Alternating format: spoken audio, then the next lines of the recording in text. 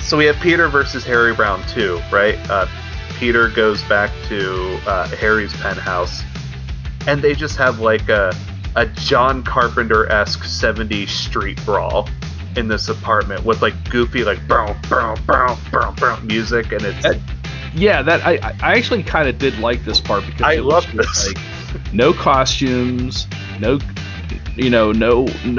nothing fancy, just Nobody's a superhero or beat whatever. down. They're two best friends that have had it with each other. They have all this history, and they're saying these really great, like almost like Shane Black Lethal Weapon personal stabs at each other.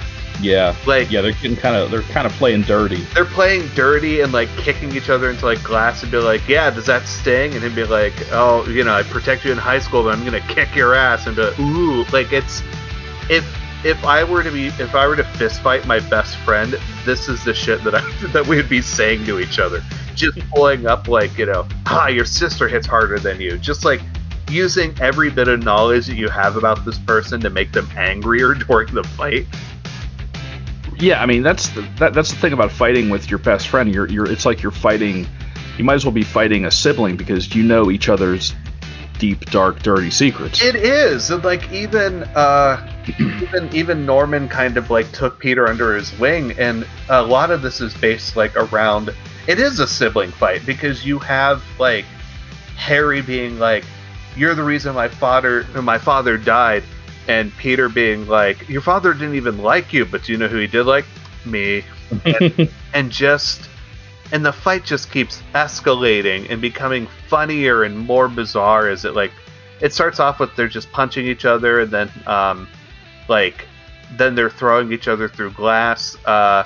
Peter throws Harry, and he gets this is the second time of the movie where Harry takes a really hard hit to the head up against the banister. They smash through the window, and now like the glider was somehow set off, and it's spinning windmill style, and like they're still punching each other underneath like these explosions.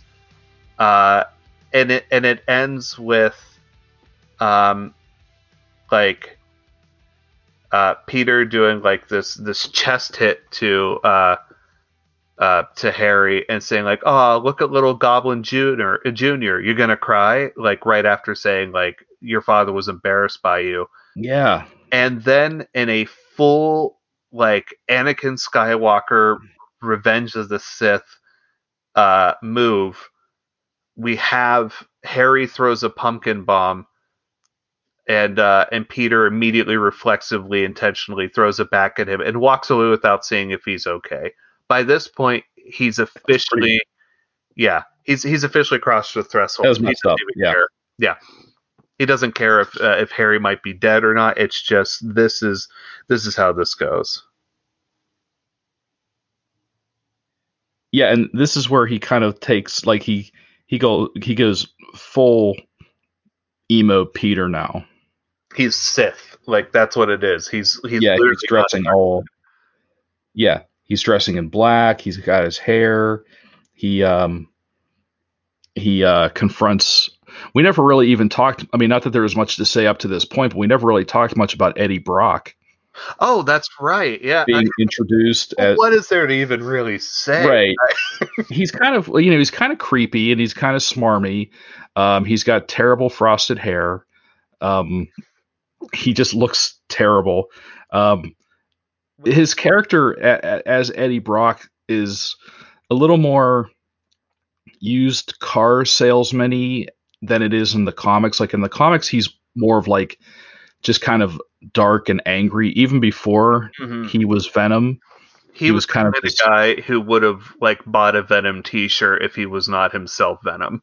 right. Yeah, Yeah, he was just kind of yeah. which, But if I remember correctly, like the theory behind that, because again, whenever Sony was like, "Well, you've got to put Venom in this, or we're not funding it," uh, I believe the concept that Sam Raimi had said that they had, along with the other writers, was that it was supposed to be like an inversion of Peter. It's supposed to be, well, he's very physically similar. It's like a Dark Shadow version where all the ways that like Peter isn't confident, Eddie is, and vice versa. So you end up with like Eddie, who's very like, hey, yeah, I've got this. I want the staff job. I'm gonna propose to this girl. Everything's great. But the moment that you get him alone, he immediately just like cowers and turns into like this like Mhm. sniveling, like, please, I'm begging you, I don't have anything.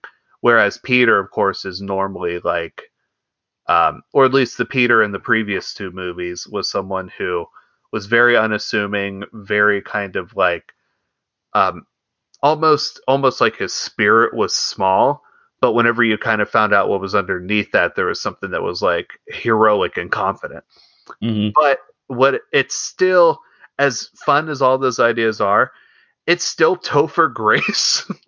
Yeah, there's not he's not very like threatening. He's No, not intimidating at all. And yeah, but there was a hint of like darkness. There was I think when he runs into Gwen Stacy at the Key to the City celebration, yeah, he says, "Oh, do you want to go out later?" And she kind of says, "Oh, I can't tonight." And he says, "Oh, but what about, we had this great time the other night?" And it was coffee. she's Like, like, "Really? We went out for coffee." And he kind of like, there was almost like this shimmer, like this flash that went over his face from like confident to like, I'm getting shot down. there's this real interesting like used car sociopathy that's Yeah, going on with him. Uh, yeah. yeah, It's almost like he's trying to sell everybody on a product that doesn't exist. Like when he runs into Captain Stacy and he's like, I'm kind of dating your daughter. He runs into Gwen. He's like, oh, we had a great time the other night. He's trying to talk himself into a job at the Bugle. And like a promotion as far as like, oh, there's a woman that I intend to marry, and it's like you're not even dating her. Like it's yeah, grift work. yeah, yeah. He's deep in denial on everything. Like he he he wants this great life, or he thinks he has this great life, and then he gets exposed very quickly for being a fraud. And it happens like literally in a matter of minutes, when it's like, congrats, Eddie, here's some champagne, you're now our new staff photographer. Peter Which, by the coming up way, and what newspaper celebrates the hiring of a staff photographer in that way, with champagne? well, I'm willing It's to like, believe. you're a photographer. So going with this idea of Eddie being a grifter, Eddie the grifter. Uh, Going with this idea, I want to believe two different things about this. One, Um, I bet he didn't even really do photography until he got this Bugle job. In my head, I see him as going through like a string of jobs that just never worked Mm, out, but it was never his problem. If you were to ask him, he was never the yeah. reason why. Uh, I wouldn't be surprised if he had bought champagne for himself and had written like a from the Daily Bugle. Oh, like a fake card, Yeah, like, like oh, it'd be like, oh it's my not me. god, look, wow, you guys are just to try to get that standing within the company because Yeah. because JJJ, who's consistently the best thing out of all these movies. Every time J.K. Simmons shows up as Hmm. Jonah Jameson, it's gold, it's lightning. Uh, but as terrible as JJ's memory is or whatever, like he probably would have been like, "Oh, where'd you get the champagne? Oh, you gave it to me, sir. Really? Well, I hope that doesn't screw up our budget." And then that would have been it. There never would Hmm. have been another question about it. Um, yeah, but then 5 seconds later, like everyone's toasting him. Then 5 seconds later, Peter shows up and he's like, "Oh, you're a fake," and they're like, "Oh, you're fired." Yeah, you're a fake, and not only are you a fake, but you used my own photos. Like I wouldn't notice it. Hmm. During this whole sequence, we have Peter say a couple of absolutely wonderful, perfectly quotable lines. I do quote this movie a lot. We have, "I'm going to put some dirt in your eye. You're trash, Brock. And you want forgiveness? Get religion. all stuff that if you were raised by people who were 70 years old would be like, yeah, I I'm was gonna say that. Yeah, oldest that sounds person. like. Yeah, it sounds like it came out of like a Jimmy Cagney movie or something. I mean, essentially what he's being is he's almost trying to be a greaser. Like you're right with that Jimmy Cagney. Like even like he puts oil in his hair just to be able to like drag the hair down, and like he Mhm. wants to be like this kind of, I don't know. He wants to be the kind of like greaser esque. Uh, there's another term for it that I can't really quite think of, but like that sort of character from those sorts of movies and stuff, where it's like, Yeah, yeah, but he's cool, but and he's maybe mean or dirty, but he gets what he wants and he's like deserves. hard boiled. He's like a hard boiled detective or something like Yeah, straight out of like a noir movie. yeah, it's amazing. It really is like a oh, James Dean isn't hard enough kind of Yeah. choice. Well, I'll tell you what. There's nothing more dark and gritty and than the jazz club. Yeah. Oh my God. Oh, Nestled in this. Go ahead.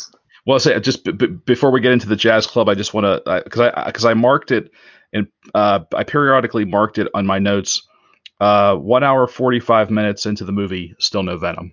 Yeah. Yeah, because why not? But we got the jazz club. It's thank God we got dance scenes number 2 and 3 before Venom shows up. Hmm. So and nestled in this is a scene that you had alluded to earlier during this discussion, which is um, so Kurt Connors. At one point, Peter does take part of the suit to Kurt, and Kurt says, "I'm a physicist, not a like." Damn it, Jim! I'm a physicist, not a biologist. And finally, Connors calls him back and says, "Yeah, this is bad. It has all the typical uh, notes of being a symbiote. It appears to he. It doesn't say that like, well, it turns you evil. The line was it amplifies the characteristics of its hosts." And then he says, almost like as an afterthought, particularly aggression. So this kind of feeds into what we were discussing earlier, which is that Peter was already a total mess before this happened, and the suit wasn't going to like automatically make you cool.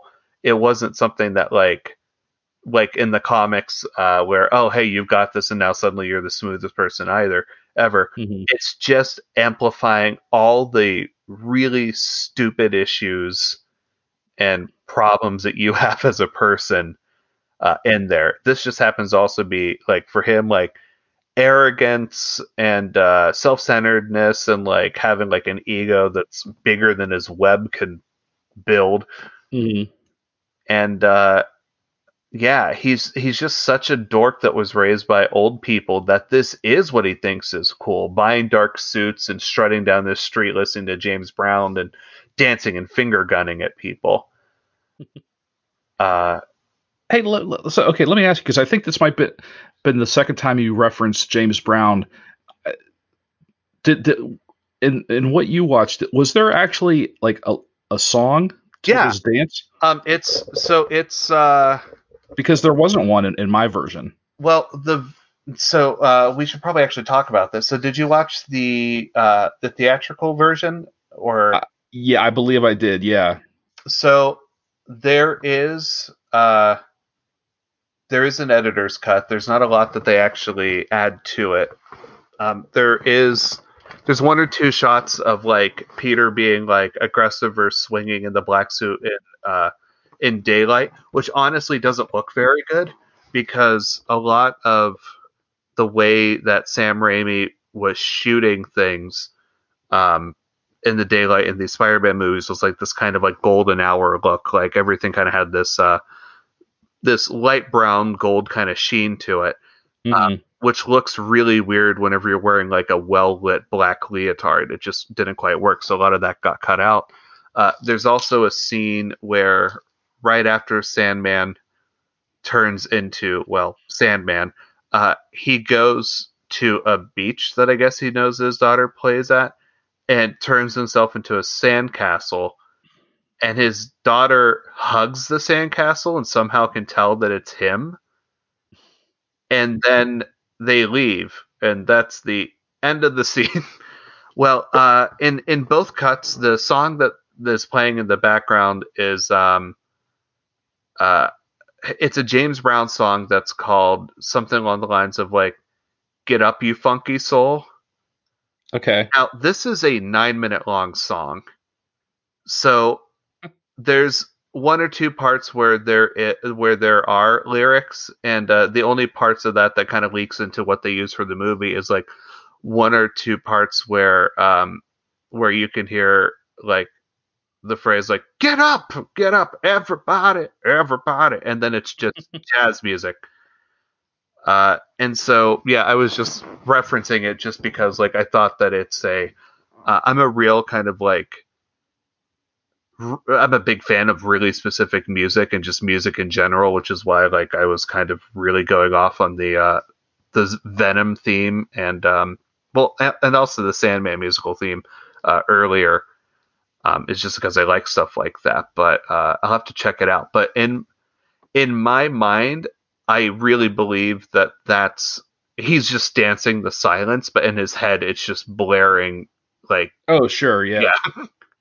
Well, I would swear on a stack of Bibles that when I saw this in the theater, I thought Staying Alive was playing, or some more well known like disco song or anthem or something. I swear to God, Staying Alive was playing, but again, maybe that's just something I made up, but um, or I thought there was some established song that was playing in the background while he was doing his finger gun dance down the street. I think But I've seen an edit that was like that, but I'm betting that Bee Gees was even too cool for Peter Parker's. probably, well, so the version I watched last night, it was just like it was this kind of like disco funk type of music, but there was no lyrics. It was no song that I recognized.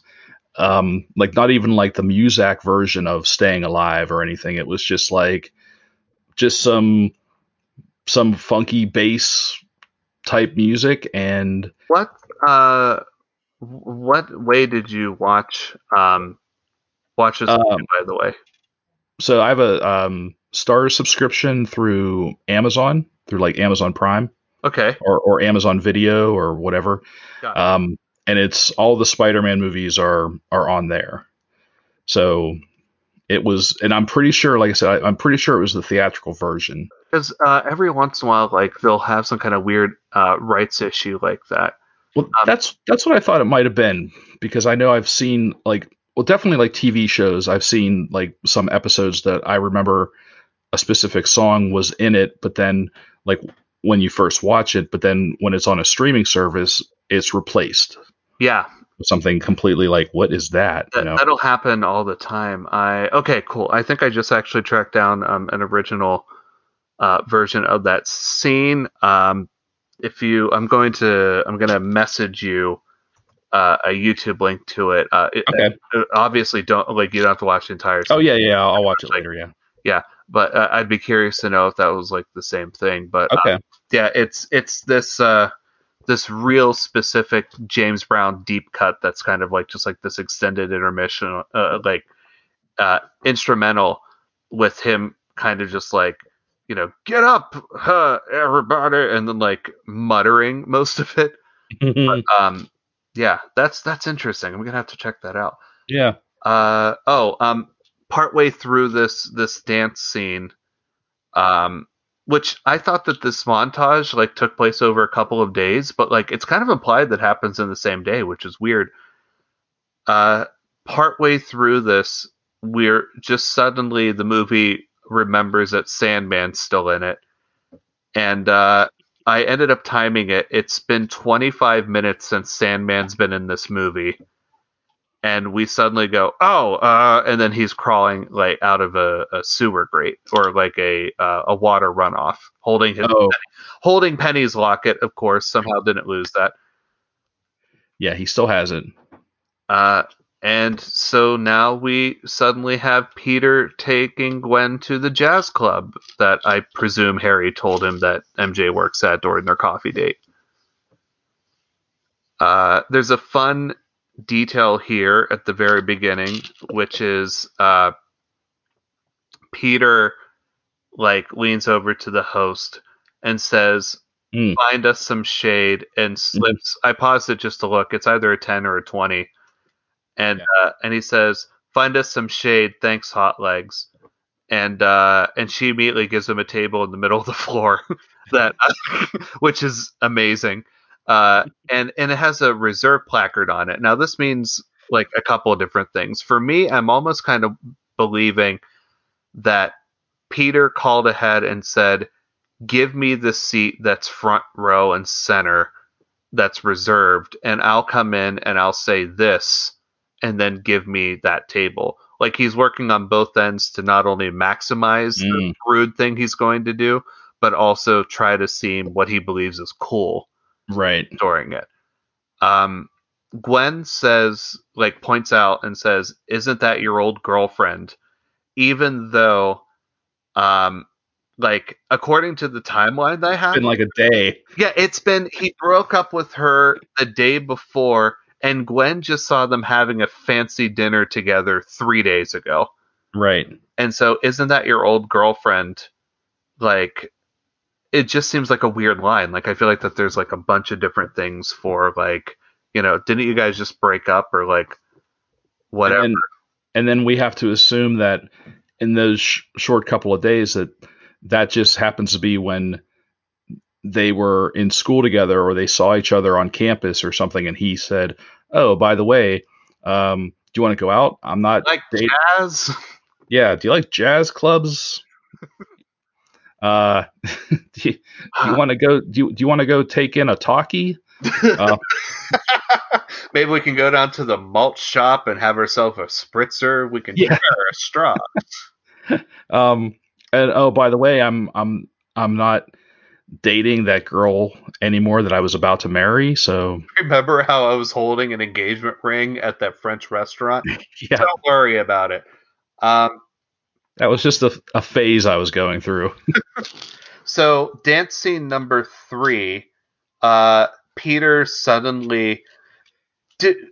Do we know if Peter could play piano before this? Like, is this something that was just kind of like never mentioned in the other movies, but we're supposed to assume, or Yeah, that like, I completely forgot about, and I kind of laughed out loud yeah, because not just because I was like, "Oh, this is happening." yeah. It was just so ridiculous. Now, whether or not the symbiote kind of gave him the ability to either like speed read or whatever, he suddenly has the ability to not I, only play piano but improvise jazz perfectly, which is like one of the most jazz piano is like a notoriously hard thing to just pull out of your ass. I would be willing to bet. This is just kind of like talking about Peter's uh, his childhood with the Parkers, growing up with two old people. You know, old people love to play the piano. So it could be like, I don't have friends. Okay, well then you can learn to play the piano. I'll bet. And not only that, they love to play the piano, and they love to make children learn how to play the piano. That's So a good one. I'll bet either May or Ben, probably May. I Yeah, feel like not to stereotype, but I feel like it's traditionally women who teach uh, children how to play the piano. I am now Um, going to believe that Aunt May knew how to play piano herself, and that was like a thing as well. And it maybe been something where it's like, hey, when Ben's not around, like before he gets home from Con Ed, I'll teach you like a couple more bars. Like that's yeah, 100% hand cat. they probably had a standing piano lesson every day after school, or before he had his wheat cakes in the morning. That is a callback. That's good.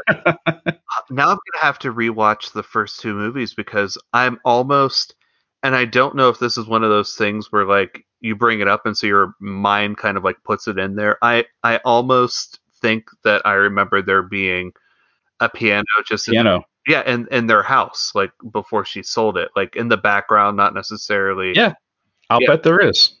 that's important to me now. That's going to be something for me to. Now we got to find out. So on top of that, did they also teach him how to freeform dance, like jazz dance? And also, what is up with this jazz accompanist that they're willing to just completely throw their coworker under the bus and like, no, we'll just go with this weird stranger. Let's not forget. We're talking about timelines. You know, she's only worked there for 2 days, Yeah, so they're probably like, screw the new girl. Let's have some fun playing jazz because just this guy. we work in the jazz club. Now, as much as the piano thing makes me laugh, instead, and this shot lives rent free in my head and will for the rest of my life. Um, he does that whole dance and it like keeps like escalating, and then we Hmm. just cut to a real tight close up on his mouth and he whispers, "Now dig on this," and it's the best thing to have ever happened to cinema. That Ah, that sent a shiver down my spine. I was like, that is so cringy. it's the best. It's the worst best. Like Oh yeah. every time that happens, it's it makes me just filled with joy. The amount of times in my normal life where I've done something really extravagant or stupid and then immediately turned to my girlfriend and whispered, "Now dig on this." It like snapped. I'm surprised I'm alive, first of all, but Funny. it's incredible. And the thing that's even better than that is I grew up watching movie musicals because I was also raised by old people, I guess. But but the escalation and rhythm of how this scene is going, whenever he picks up Gwen and they have that small, like this small, like kind of like real close slow moments where they're dancing and he dips her and then looks up at MJ like, yeah, screw you. In a movie musical, the rhythm for how that would go is that's just the breather before the dance sequence really takes off. And so every time that I watch this movie, in my brain, it feels like that it's threatening to, like, him saying "now dig on this" is basically him saying "now this is where the fun begins," and we're going to get something that's even more insane. Hmm. Yeah. Oh, and that all happened after when he was dancing with Gwen. He was basically like dry humping her. Yeah, basically. Like he grabbed her leg, her thigh, and pulled it up on his hip as they were dancing, like in the middle of the bar, surrounded by like 40 people. And then he stares right at MJ, and then Gwen says, like, does what I think is the best, most human moment of this entire movie and completely redeems her for me is she looks up and looks at Peter and says, "That was all for her." Oh yeah, Stands up, that was a good and scene. the thing that absolutely cinches that though is she turns and looks at MJ and says, "I'm sorry. I'm honestly sorry." And then Hmm. she just leaves the movie because she's better than what's happening here.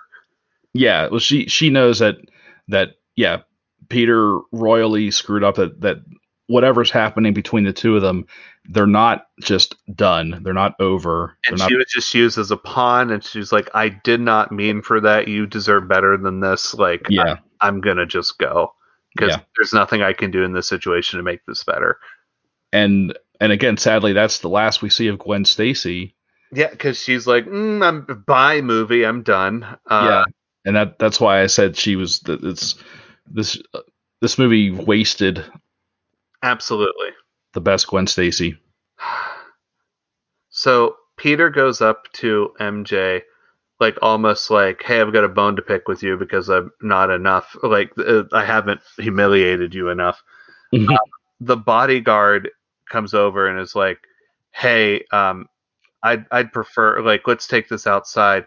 And we get really close in Peter's face, and he just says like, "Take your hand off me," like Dirty Harry. But in my brain, I remember that being a Planet of the Apes line.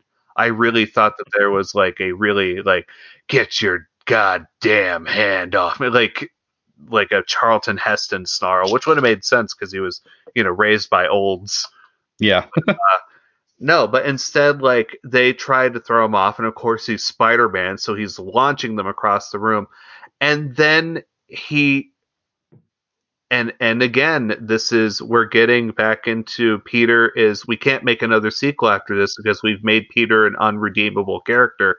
He I don't think it's a full punch, but he strikes MJ in the face and knocks. Yeah, it was kind of like, yeah, he backhanded her, not like hard, like not to the face, but enough that like it was just enough to just push her back and knock her down.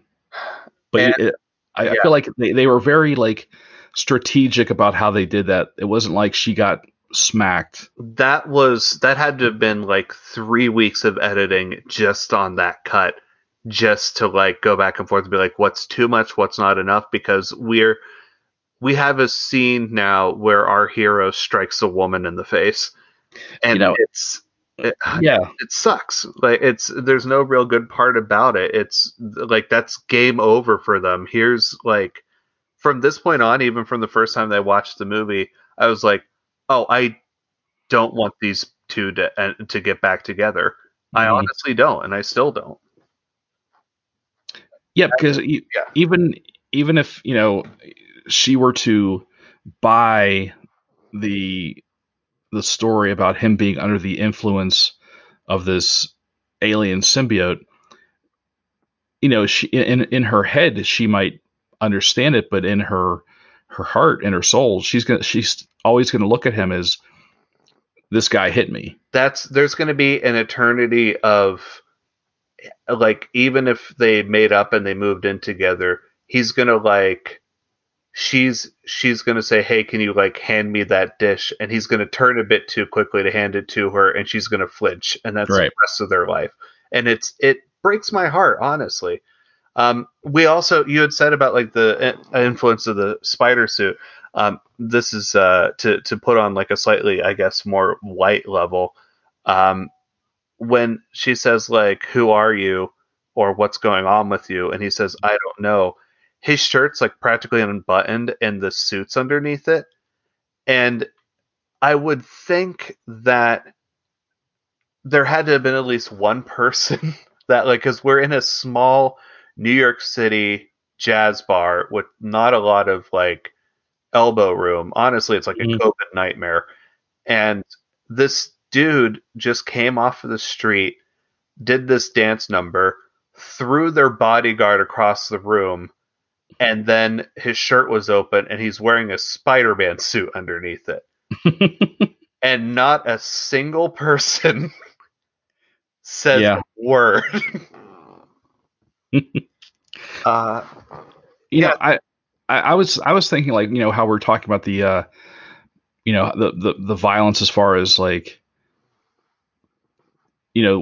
what Peter is going to look like, not only to Mary Jane, but to think about it from the audience point of view. yeah. If you're a parent who say you took your kids to see the first one, took your kids to see the second one, how do you explain to your kids this?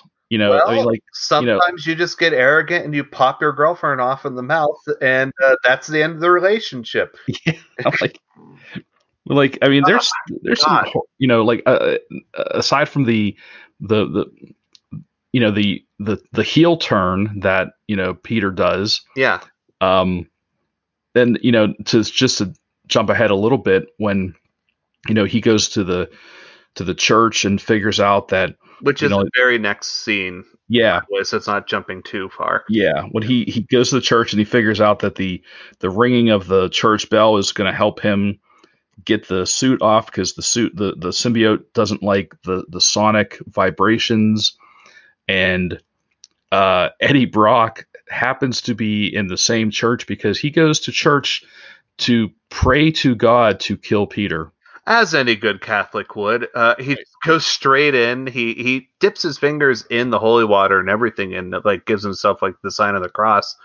And because because Eddie can't do things honestly to such a degree that he's literally begging God to like kill his rival. Now, here's a couple of implication questions I think this brings up.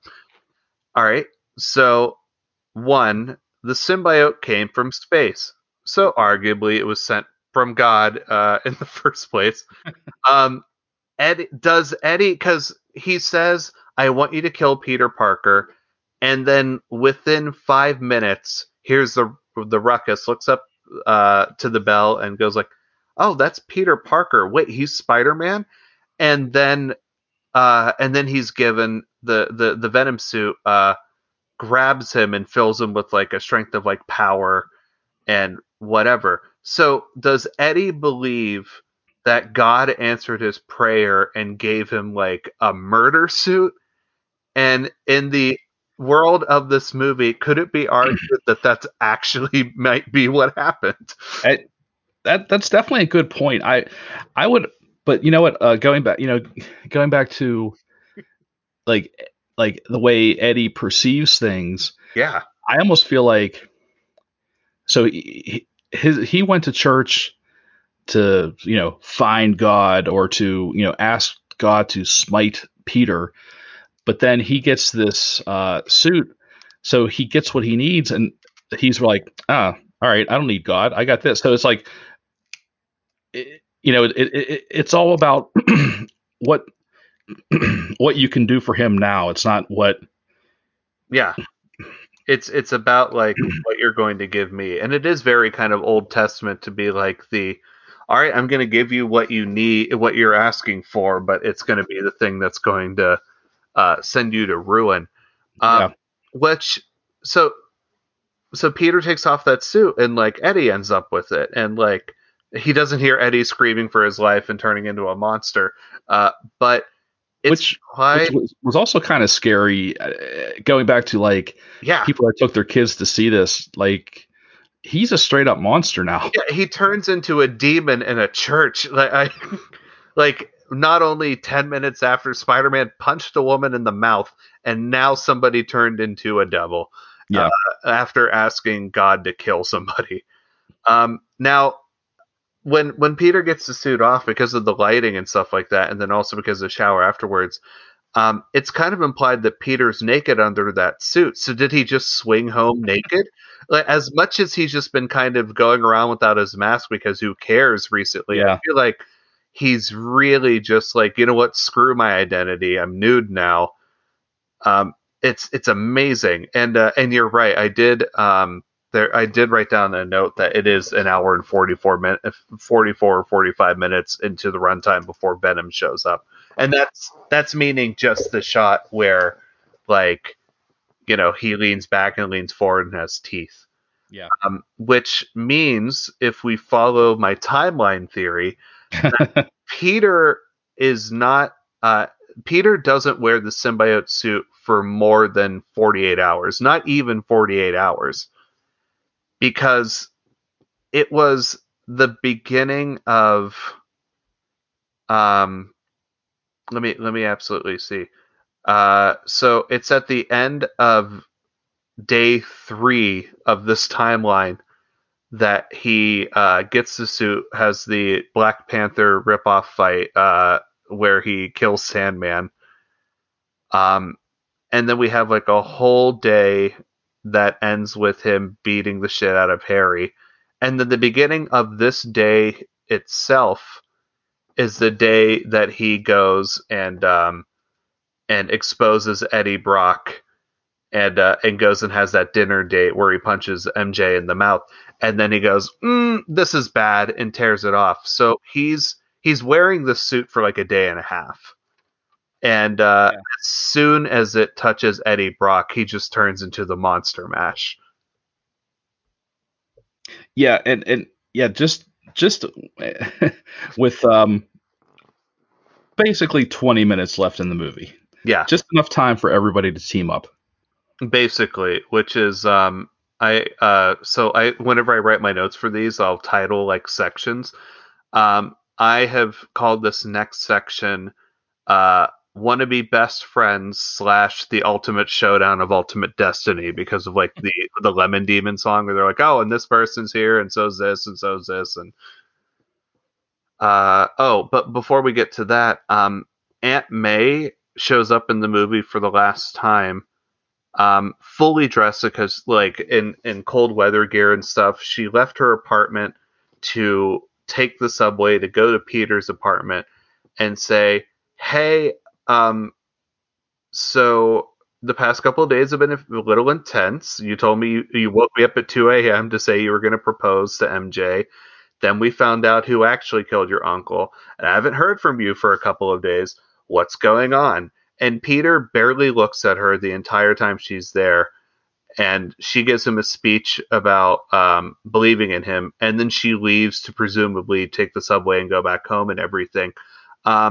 This speech and this visit lasts exactly 2 minutes and 20 seconds. It's it's amazing that I don't know if this also kind of feels like that this was like a pickup shot that happened later, like after they test screened it, where somebody was just like, "Hey," somebody wrote in the comment card, "Hey, what happened to Aunt May?" Because she showed up just to be told about the proposal and that her husband was murdered by someone else, and then her nephew says that he killed the murderer. Can we please just have confirmation that Aunt May's okay? Yeah. Yeah, Uh, the Aunt May. And this has nothing to do with anything, but it's so funny to see the original Aunt theatrical or cinematic Aunt May in her, as an old lady looking like Rose with, holding onto the heart of the ocean on the bow of the Titanic. uh, Um, but but then like every iteration of Aunt May after that has gotten younger and hotter. has just turned into like the cool aunt who is maybe. Yeah. So like, what's like, is the next one after Marissa Tomei going to be like Natalie Portman? It would be kind of interesting to have, because the implication is that because they're Parkers, so Ben is actually oh, what is Peter's dad's name? Why am I blanking on that right now? Oh, Richard.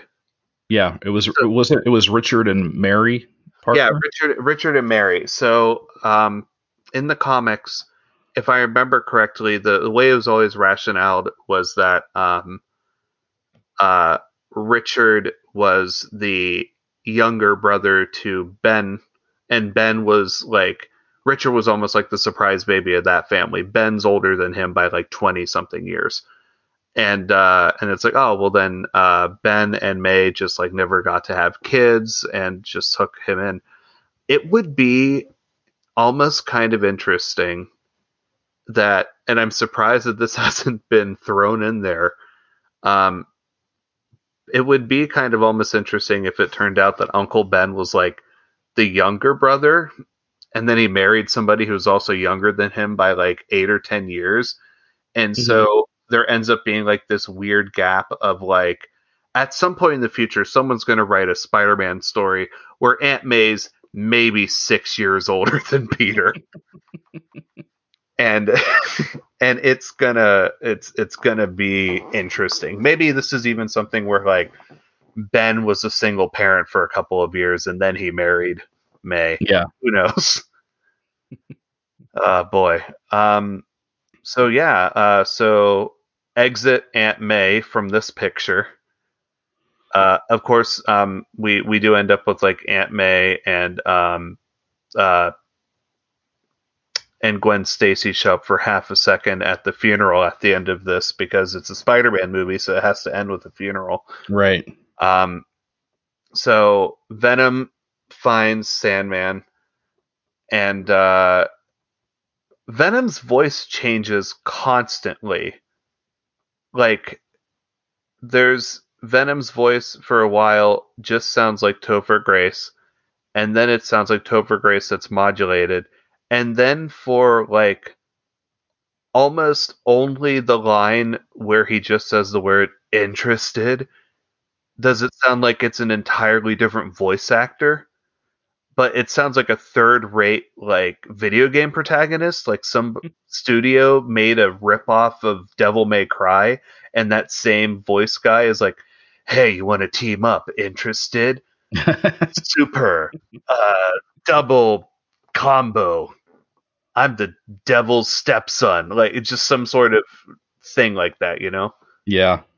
But we can't focus on that because suddenly, out of nowhere, it's the sudden news channel exposition dump, which is a movie trope that I hate, where we just suddenly have a fully lit studio where they try to pretend that it's like, oh, this is a real news studio, but they talk about stuff in a way that a news studio would never do, where it's just one person who's just like, basically it reads as if they, while they were doing the budget for the movie, they're like, okay, we need to cut like 20 minutes out of this, and they're like, okay, so why don't we just have we have a reporter who shows up at the end of the movie, so we'll preset that with just like one old guy at a desk, just like one old guy at a desk and the most British woman in New York City, Yeah. uh both Where did just, they get her?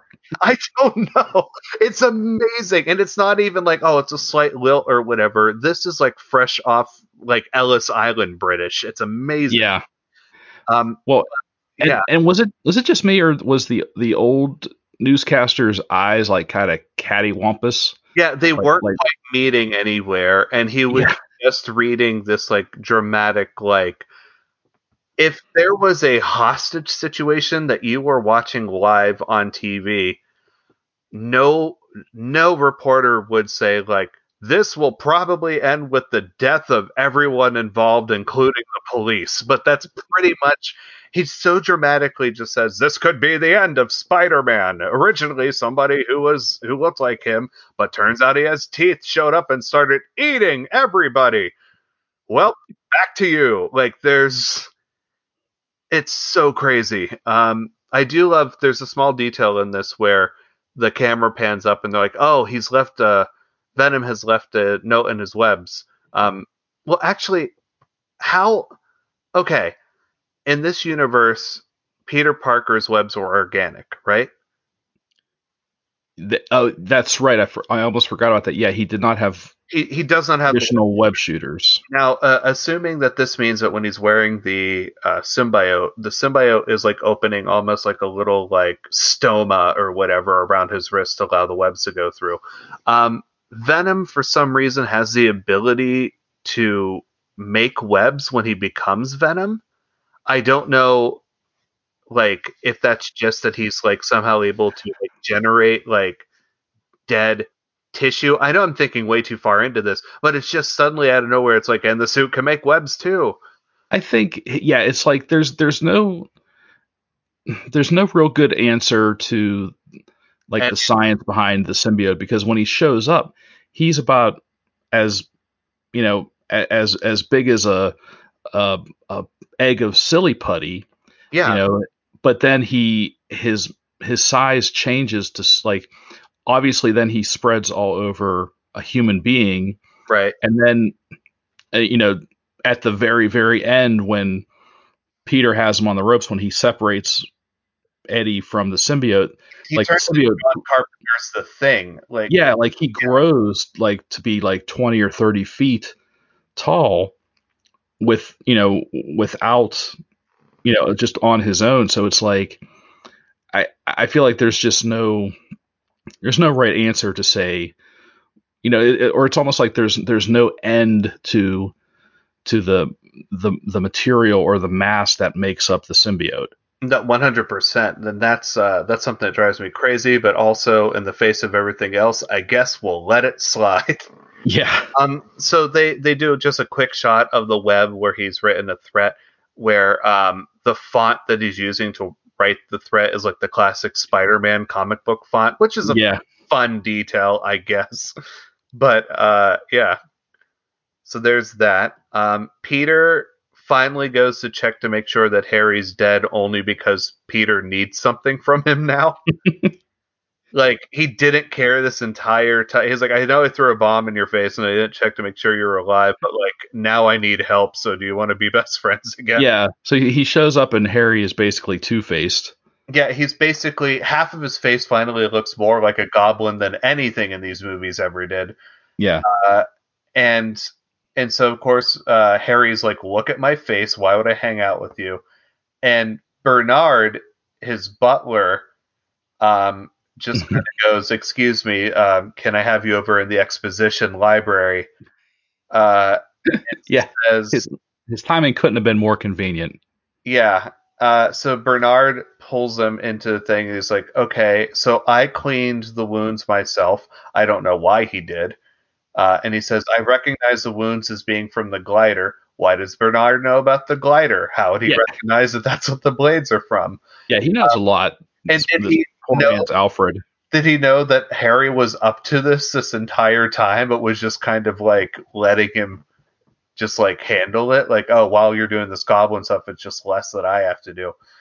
Um, so so that happens, and finally, like that's just enough for like, oh, Harry's like, oh, I only just needed the validation from a second person. Like, okay, carry on. I guess we're best friends again.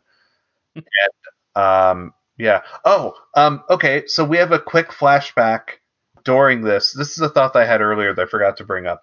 Okay, so we have a flashback to the first movie where Peter is laying Norman's body down on the couch.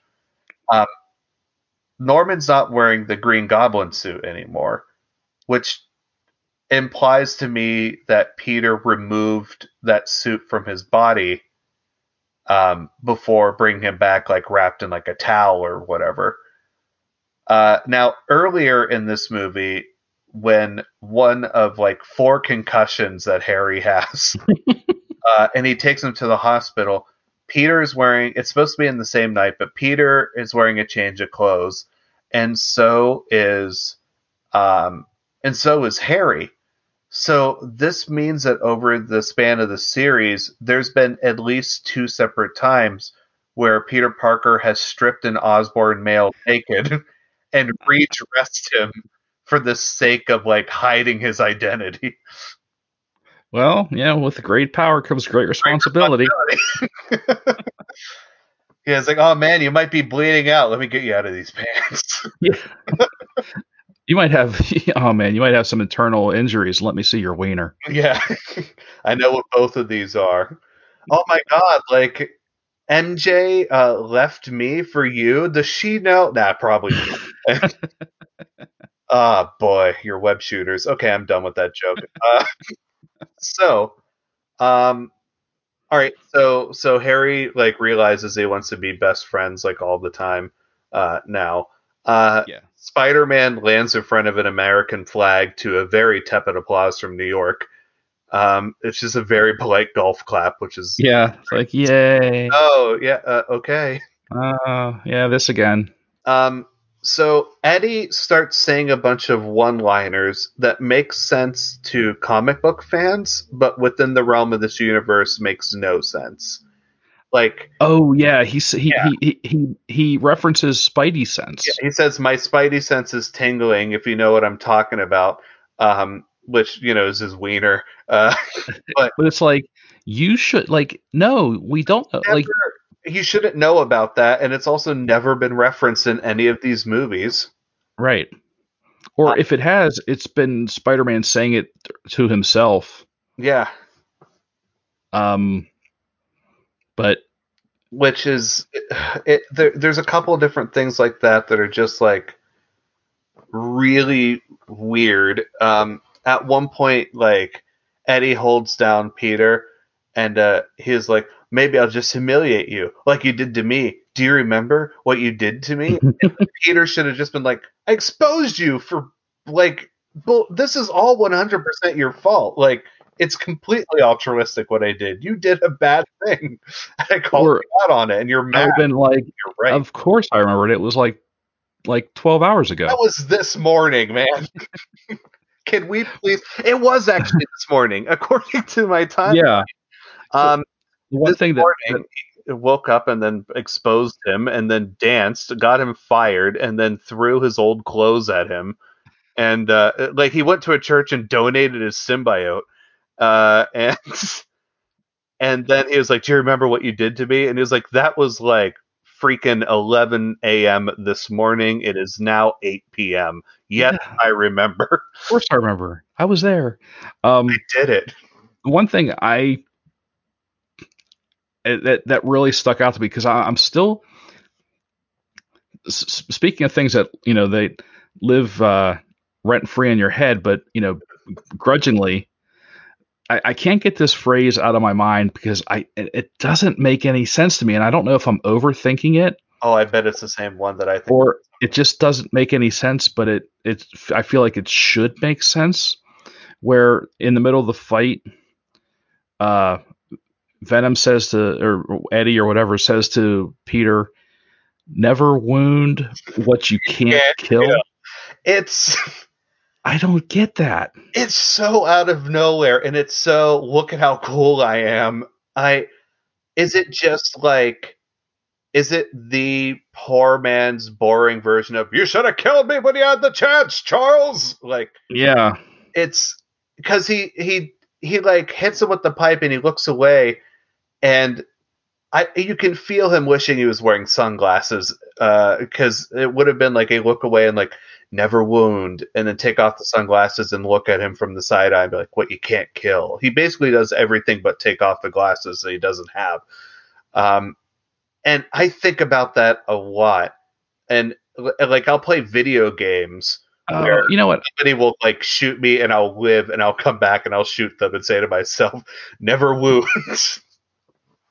You know what? I kind of get it now, but it's a dumb way to say it. Yeah, it's it's a really dumb way. It's one of those.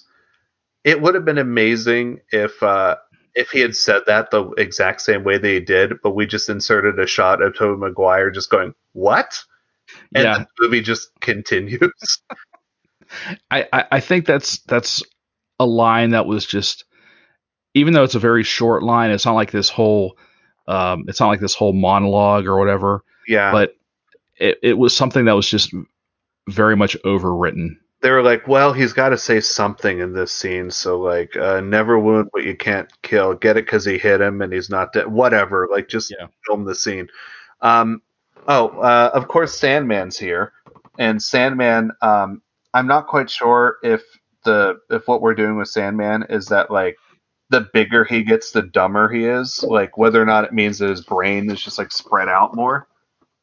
Yeah, he's just like this. He's like the Stay Puft Marshmallow Man, but Yeah, he's sand. a Frankenstein monster. He's Yeah. puffed. Yeah. Well, not only that, but he also, I guess, he has the ability. I mean, uh, obviously he's composed of sand now or silicon, but he can absorb the material around him, which makes him bigger. But a lot of the material around him was just like, um, you Like know, tires and bricks and stuff. yeah, like cinder blocks.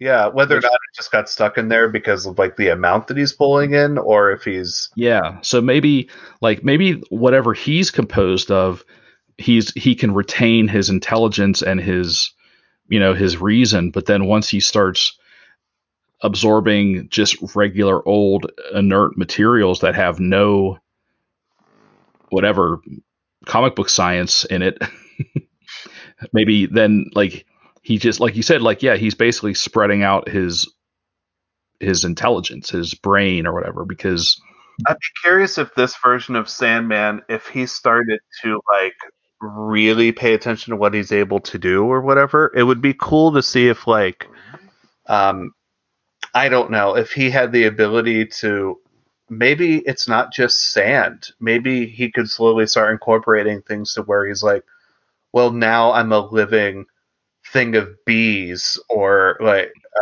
he's suddenly swarm, uh, or some sort of like odd thing like that. Uh, yeah, it's not well explained or defined, but luckily we don't really have to worry about him because he's really in this movie to kind of be a bruiser threat and to say that his daughter is sick. Um, So Harry shows up on his X Games 4000 and shoots like a couple of bombs and missiles into him, and now they're basically like they're acting like they've always been working together, like they're Cassidy and Sundance Kid, and they've got perfect like banter rhythm down. Oh my god, I wrote that. I said they're already quipping and helping each other fight like they've been a team forever. Yeah, and it's like, it's on one hand, the problem with this movie is that I am simultaneously in like furious and like enjoying the dumb bubblegum popcorn that it is at the exact same time. There, I'm 50% going like, oh my god, that's the dumbest thing I've ever seen, and going, ha, that's the dumbest thing I've ever seen. Uh, and sprinkled in between it is stuff that actually is really good, and some of the stuff that they're saying back and forth to each other is really fun. Partway through the fight, we do this the amazing gag of we cut to JJJ who's in the crowd, and he tries to get that camera off the kid. Oh yeah. She sells it to him for like $100, and he goes like, $100? Are you kidding me? But like you could tell he appreciates the hustle, and he takes the camera and opens it, and it's empty, and the girl just films extra, and that's good. That's really like A+ gold star. Yeah, that was pretty funny. Yeah. Um. So so everyone's fighting, and then they split up with Harry going after Sandman, and suddenly Spider-Man's in a Ridley Scott alien movie, where like Venom's kind of like a xenomorph for half a second, just kind of you could hear it, but like it's all paranoia and whatever, and it comes out of nowhere, and then he says, "You to never wound what you can't kill." Uh, Mm. we The sound design for the noisy pipes is like perfect to me. I think it's great. Like Yeah, that was a pretty cool. Yeah, I appreciated that. You know, that whole scene was really well done. that it's really fun. I like cutting out the music to just kind of have suspense based off of this like weird escalating sound. Uh, he pulls uh, he pulls Eddie Brock out of the suit and then throws a pumpkin bomb at it, which the same pumpkin bomb that just kind of like somewhat burnt up the side of earlier in the movie. The pumpkin bomb blew up, and Harry was fine because he just kind of like covered his face with like Yeah, he looked away. he looked away. The problem was he didn't look away quick enough in the second time, and he just got his face slightly burnt. Now, whether or not a symbiote is made out of pure kerosene or what, but this bomb vaporizes not only the symbiote, but like But Eddie, Eddie like, no, and jumps in, and there's not like a pair of shoes left. Like there's nothing. It just instantly, yeah, and it's gone. Like they were both made out of tissue paper. Like it's. I mean, it's again. It feels like that it's Sam Raimi going, and Venom is gone. Stop talking to me about Venom. Every piece of him is gone. There's not even like a toe bone left. Go away. I'm yeah, Vulture in the next movie.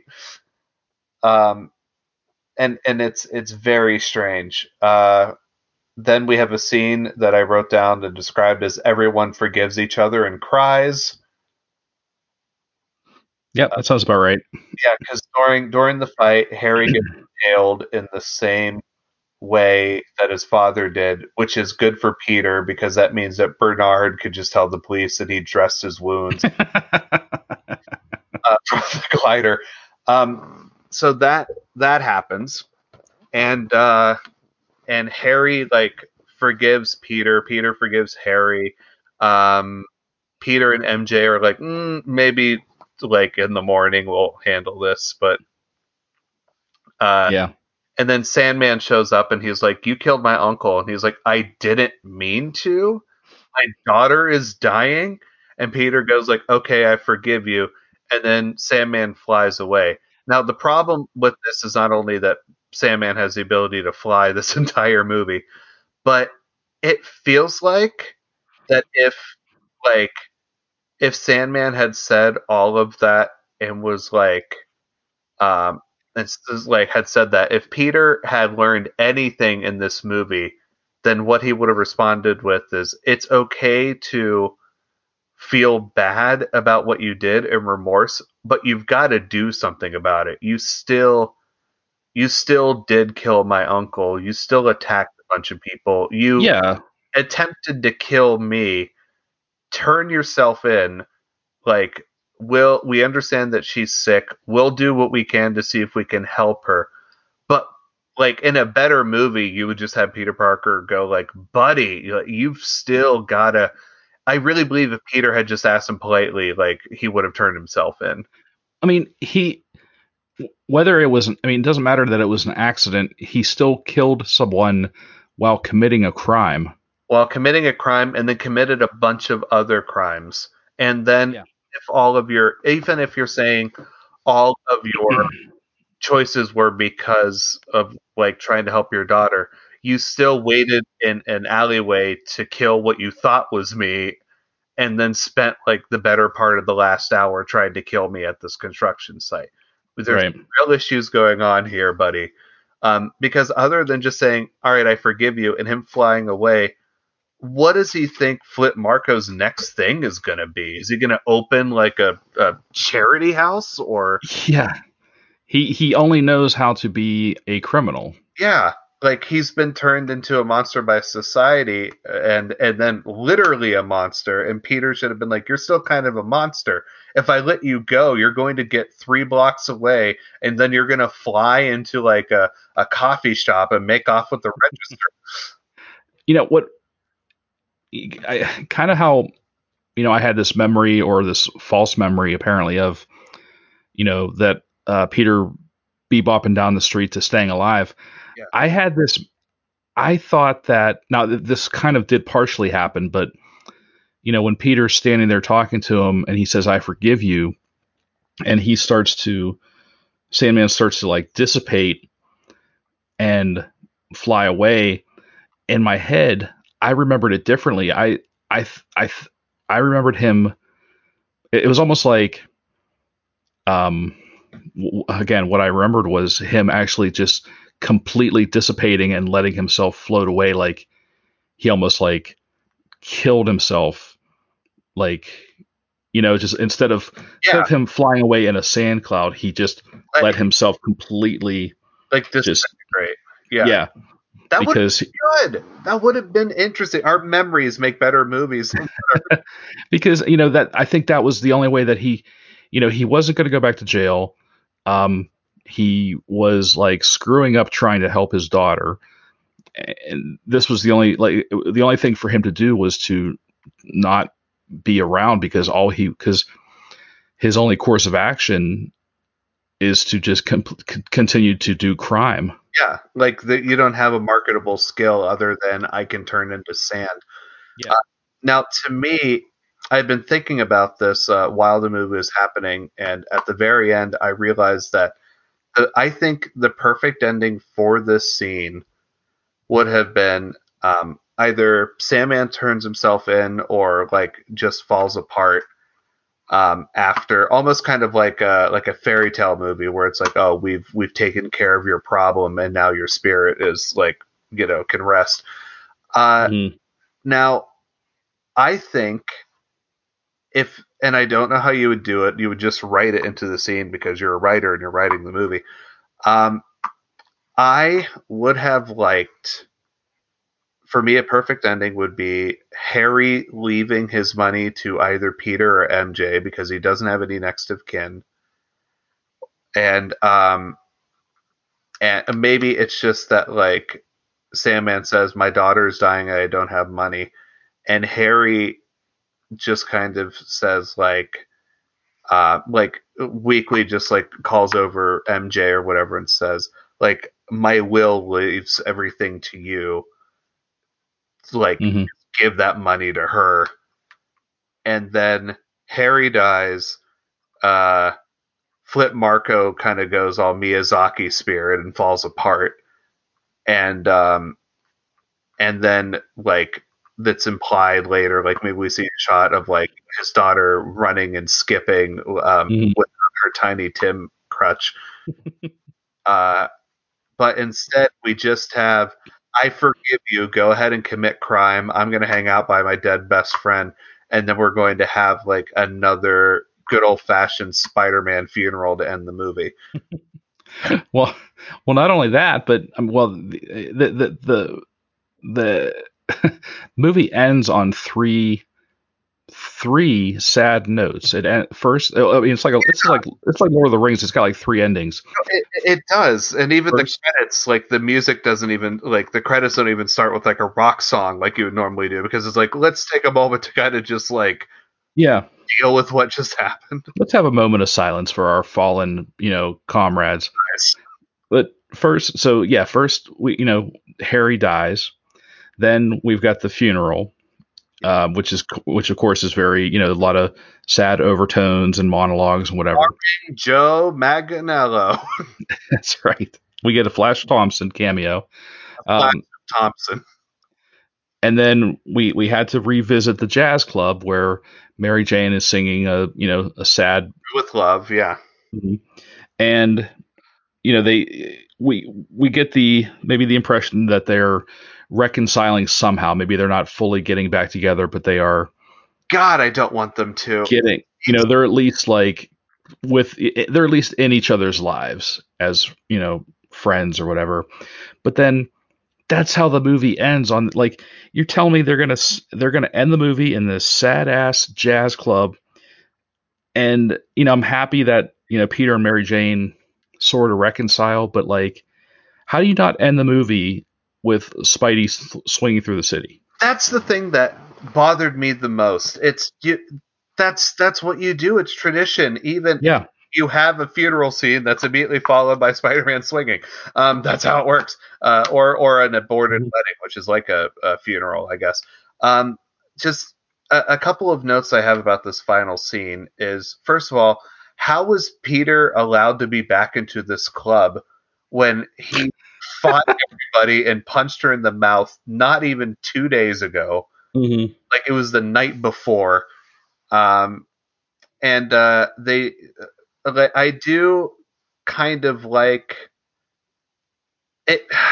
Okay, so she sings "I'm Through with Love." He shows up, reaches out her hand, and they have like this small.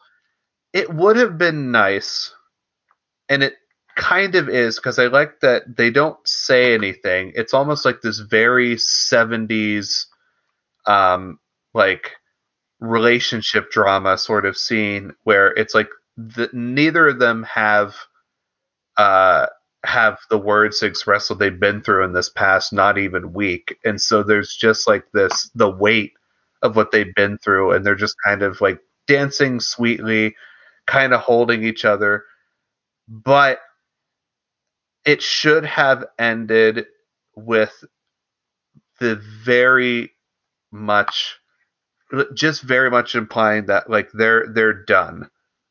This movie should have ended with, if you're gonna do it, just give us the one more hit of like, and they broke up because they just don't work for each other anymore, because like mostly because of Peter's fault.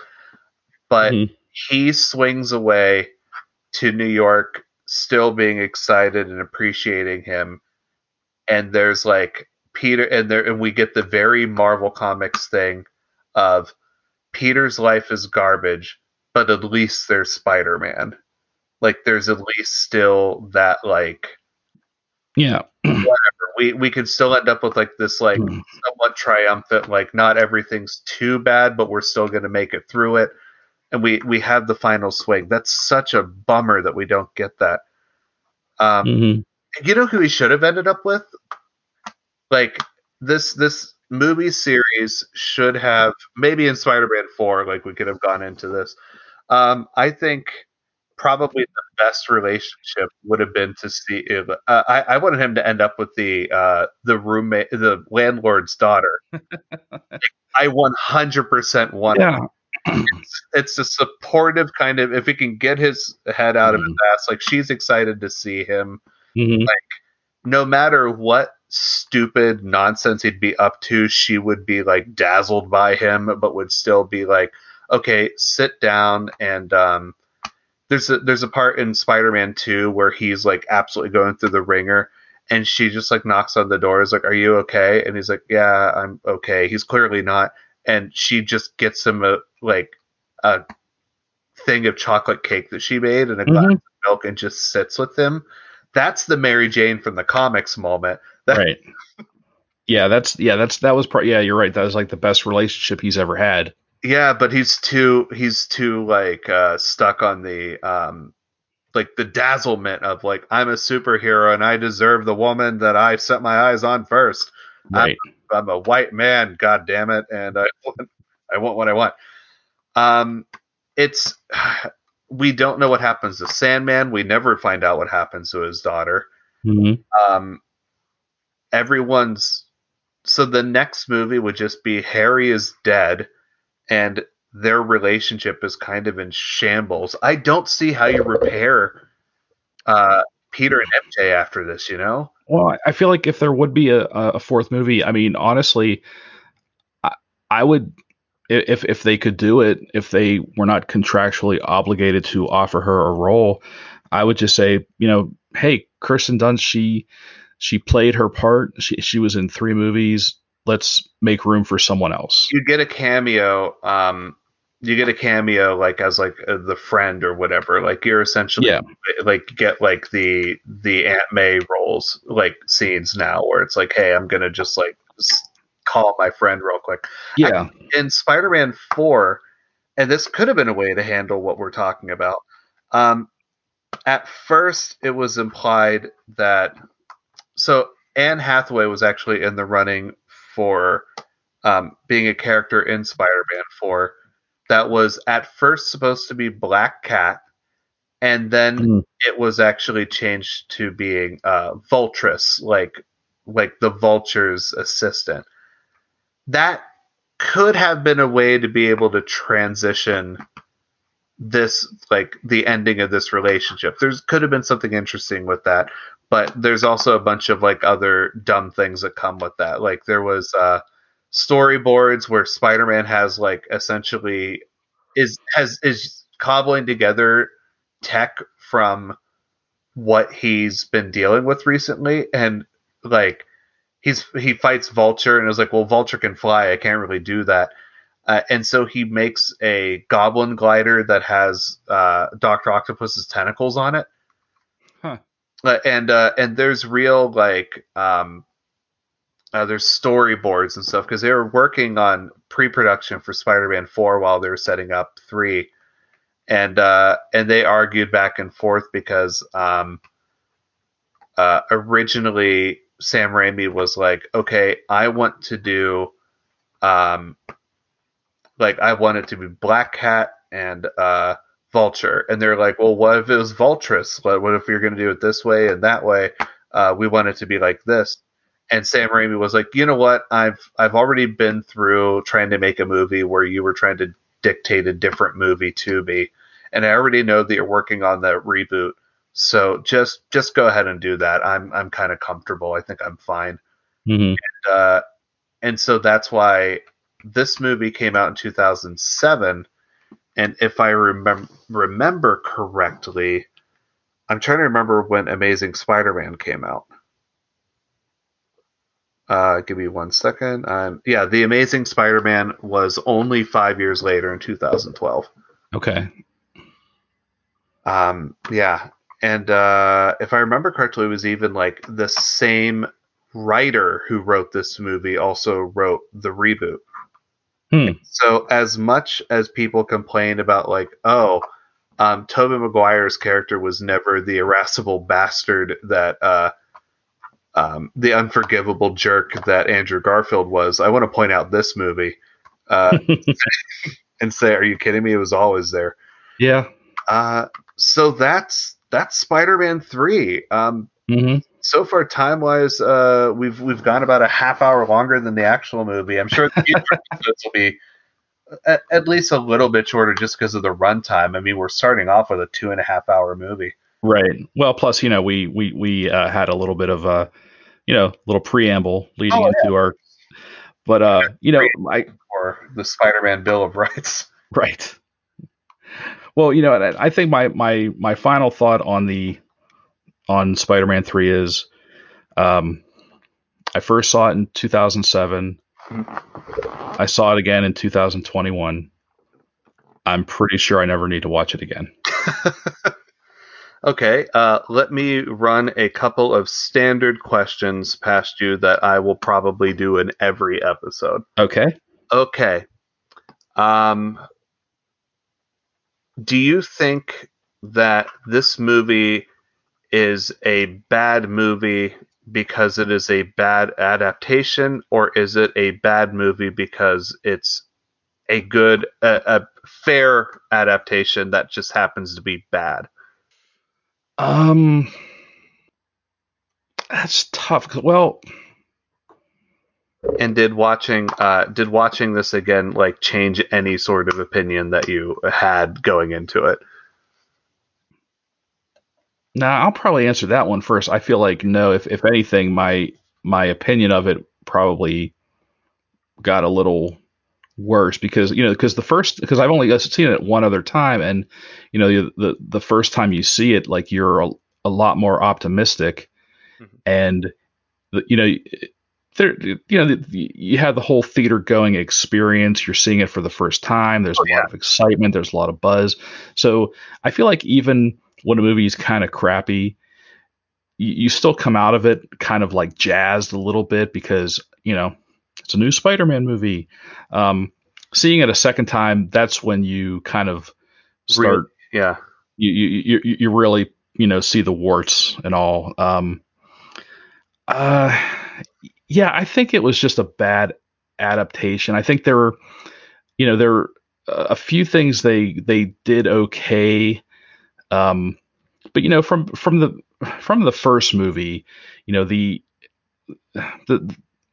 the Sam Raimi movies are, at the time they were awesome because that was all we had. Right. Um, I've I've never been a huge fan of Tobey Maguire. I've never been a huge fan of like little things like um, the organic web shooters. Right.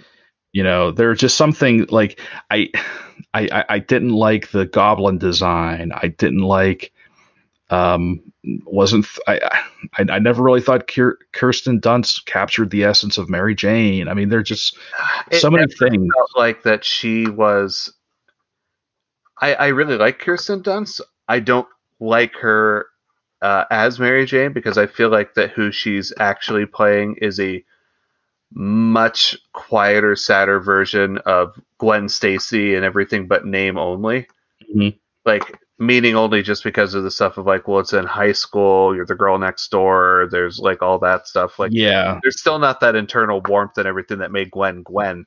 But there's also not really anything about her that made me really love MJ as a character. Hmm. Yeah. It's a bad adaptation kind of. It's weird because they're good movies but they're bad adaptations. That's part of Hmm. like They're I wanted to bring up that point. they're really good.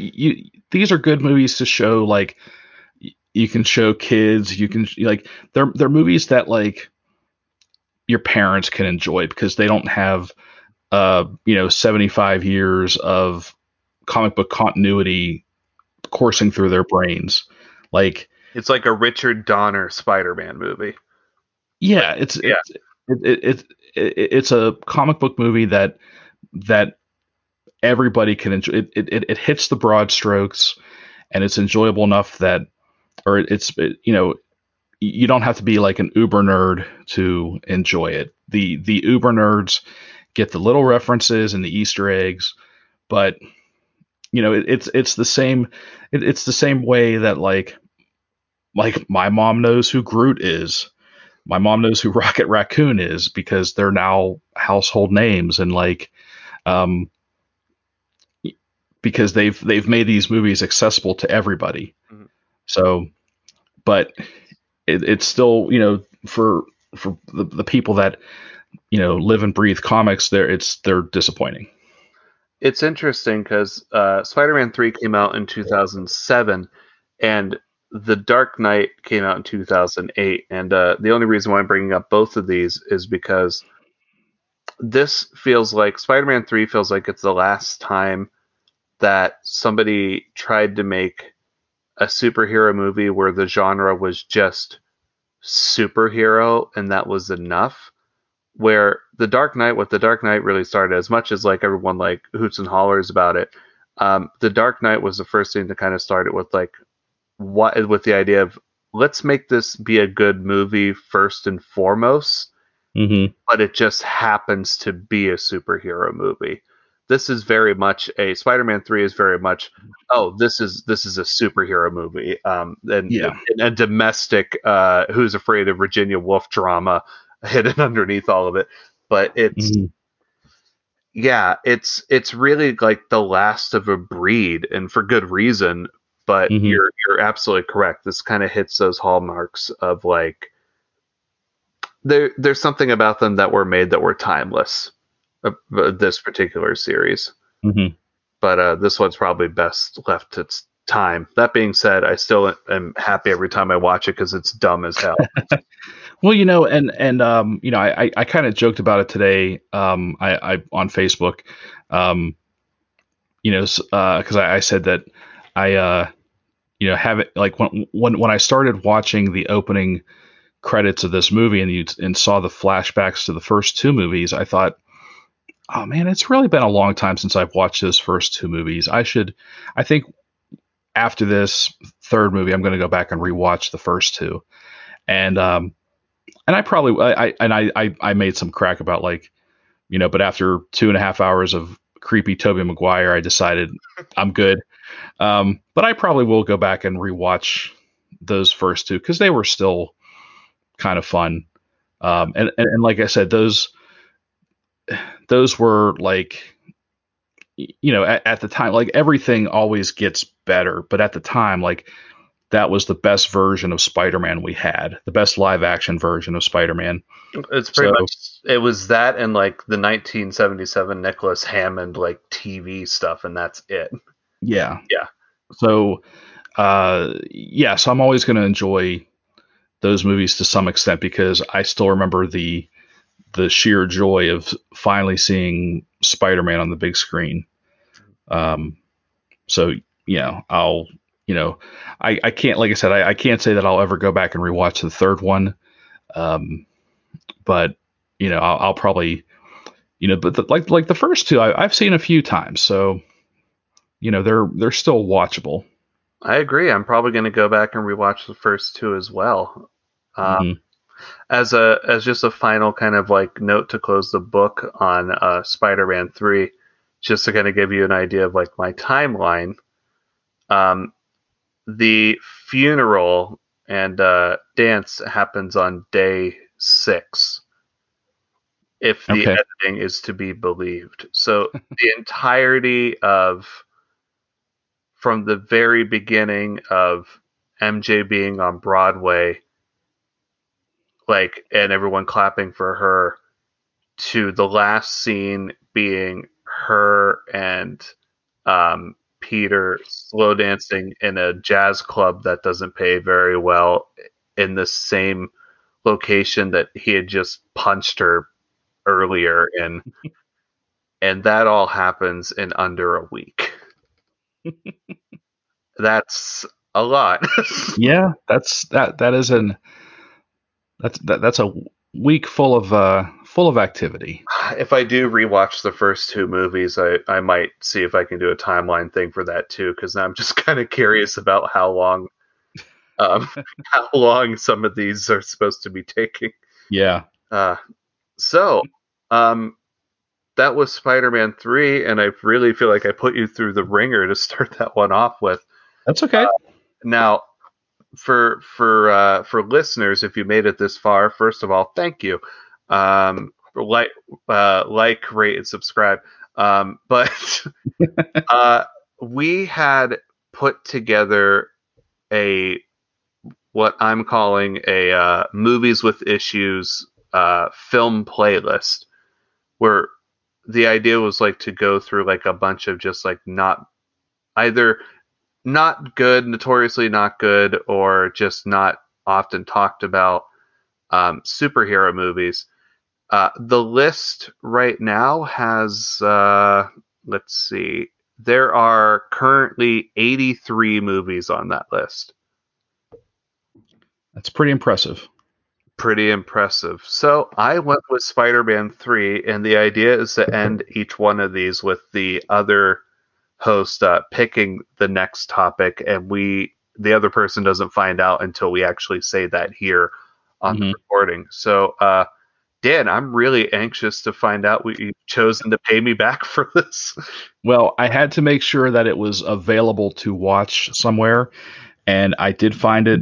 It looks like the entire movie is on YouTube at an Okay. hour and a half long. Oh, I'm already excited.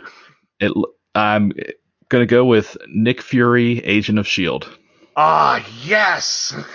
starring none other than David Hasselhoff. David Hasselhoff. That is. Let me go ahead and take a quick look because I have that list up on here. Nick Fury, Agent of S.H.I.E.L.D. is. Um, oh, why is it not in alphabetical order on here? Oh, because it's down by N. That would make sense because I can't spell.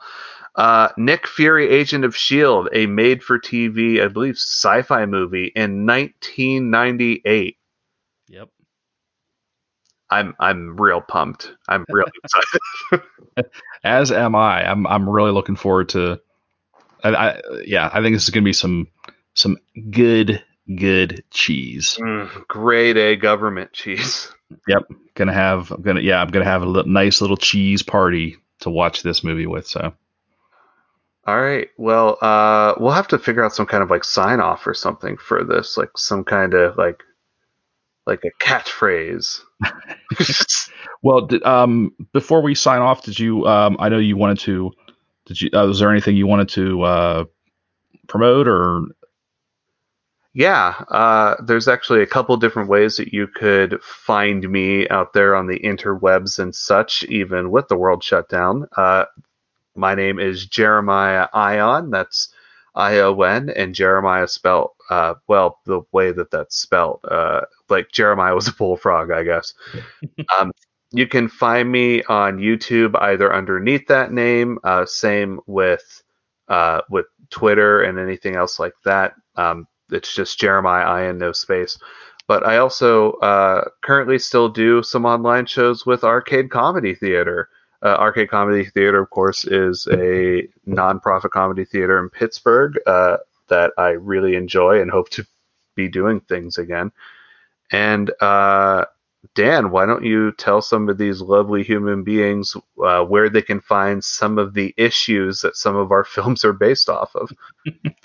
Well, the our main show that this show is spun off from is Comic Book Pit, which you can find at our main site is comicbookpit.com. That's Pit with two T's, like Pittsburgh. Where are and you can find the show wherever you listen to podcasts, Apple Podcasts, or Spotify, Stitcher, or even on like iHeartRadio, Amazon Music. You can find us just about anywhere, and of course all the big social media platforms: Facebook, Twitter, and Instagram.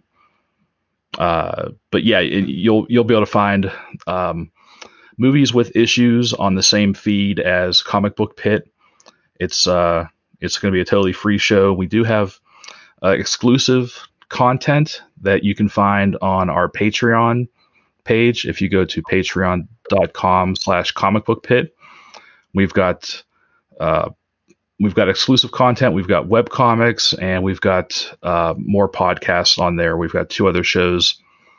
One is called R2 Yen, like R2 cents, but R2 Yen, and that's a married couple reviewing Japanese pop culture. Oh, I love that.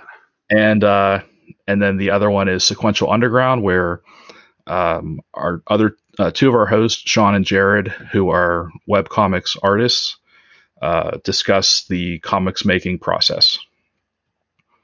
So it's a lot of fun. Now, them I do know, and I've talked to them a couple of different times, and they're lovely people, but with excellent work. I'm really interested in the show that you had just mentioned about the married couple. I don't think I knew about that one before. Yeah. So we've done 2 episodes so far. One, the first episode, they talk about the phenomenon known as blazeball or blazeball. I always forget how it's pronounced. Blazeball, I do know. I think my girlfriend talked about that. It's it's interesting. Yeah, it is. But they devote an entire episode to that, and then I'm blanking on the second episode, but it has to do with I think an anime series. So, but yeah, if you have any interest in, like I said, Japanese pop culture, anime, manga, you may want to visit our Patreon page and join the Comic Book Pit community, and you'll have access to all that content. Absolutely. Well, it's a good thing to be able to follow. Dan, I'm excited for this series. I'm excited moving forward to kind of go through these numbers and to see some stuff that I haven't either seen in a while or just straight up haven't seen at all, but know that they exist. Yeah, same here. I mean, looking at the list, it was really hard to settle on a second, the content for the next episode. But I'm like, hey, it's a marathon, not a sprint. Yeah, it's going to be, no matter what we pick, it's going to be fun. So here's just a weird detail that I'll throw out there before kind of clearing this off. It's about a possible future episode. I'm gonna have to check with my mom, but on this list, I have a couple of different early Captain America things, like a lot of stuff from the 70s and stuff. One of those is like my third cousin or something like that. And that's not a joke. I'm going to have to, I will figure it out. As in the person who played Captain America? The person who played Captain America. Yeah. Wow. And he only really did that, and I think then he did aerobics instructing or something like that. I'll have to find out exactly who it is. Yeah. I'll bring that up because it's I think it's like a fun detail, and it's one that I would like to know, and I think that would be like a weird fun bragging right to pull out at like comic parties, is be like, well, my third cousin's Captain America, so I don't want to get that. That's pretty awesome. If any of that turns out to be verifiable, that would be really interesting. Yeah, I'll find it. I know that's on my mother's side. I just don't know where. Okay. Excellent. All right. Well, then I guess we can close up this episode. This first episode of Movies with Issues. Thank you so much for listening, and hopefully you'll stick around for future episodes. We are going to be doing them monthly, so we're going to be hopefully recording them the last week of every month, so you'll know when to keep an eye out for new episodes. But you can always, if you have any questions or any suggestions for episodes, you can always message us on, like I said, any of the Comic Book Pit social media platforms, or our email address. You can email the main Comic Book Pit email at comicbookpit@gmail.com. And until we kind of figure out like a good sign-off phrase, do you mind if I just try one out real quick? Please. Okay. Thank you for listening. We love you, and remember, never wound what you can't kill. Perfect.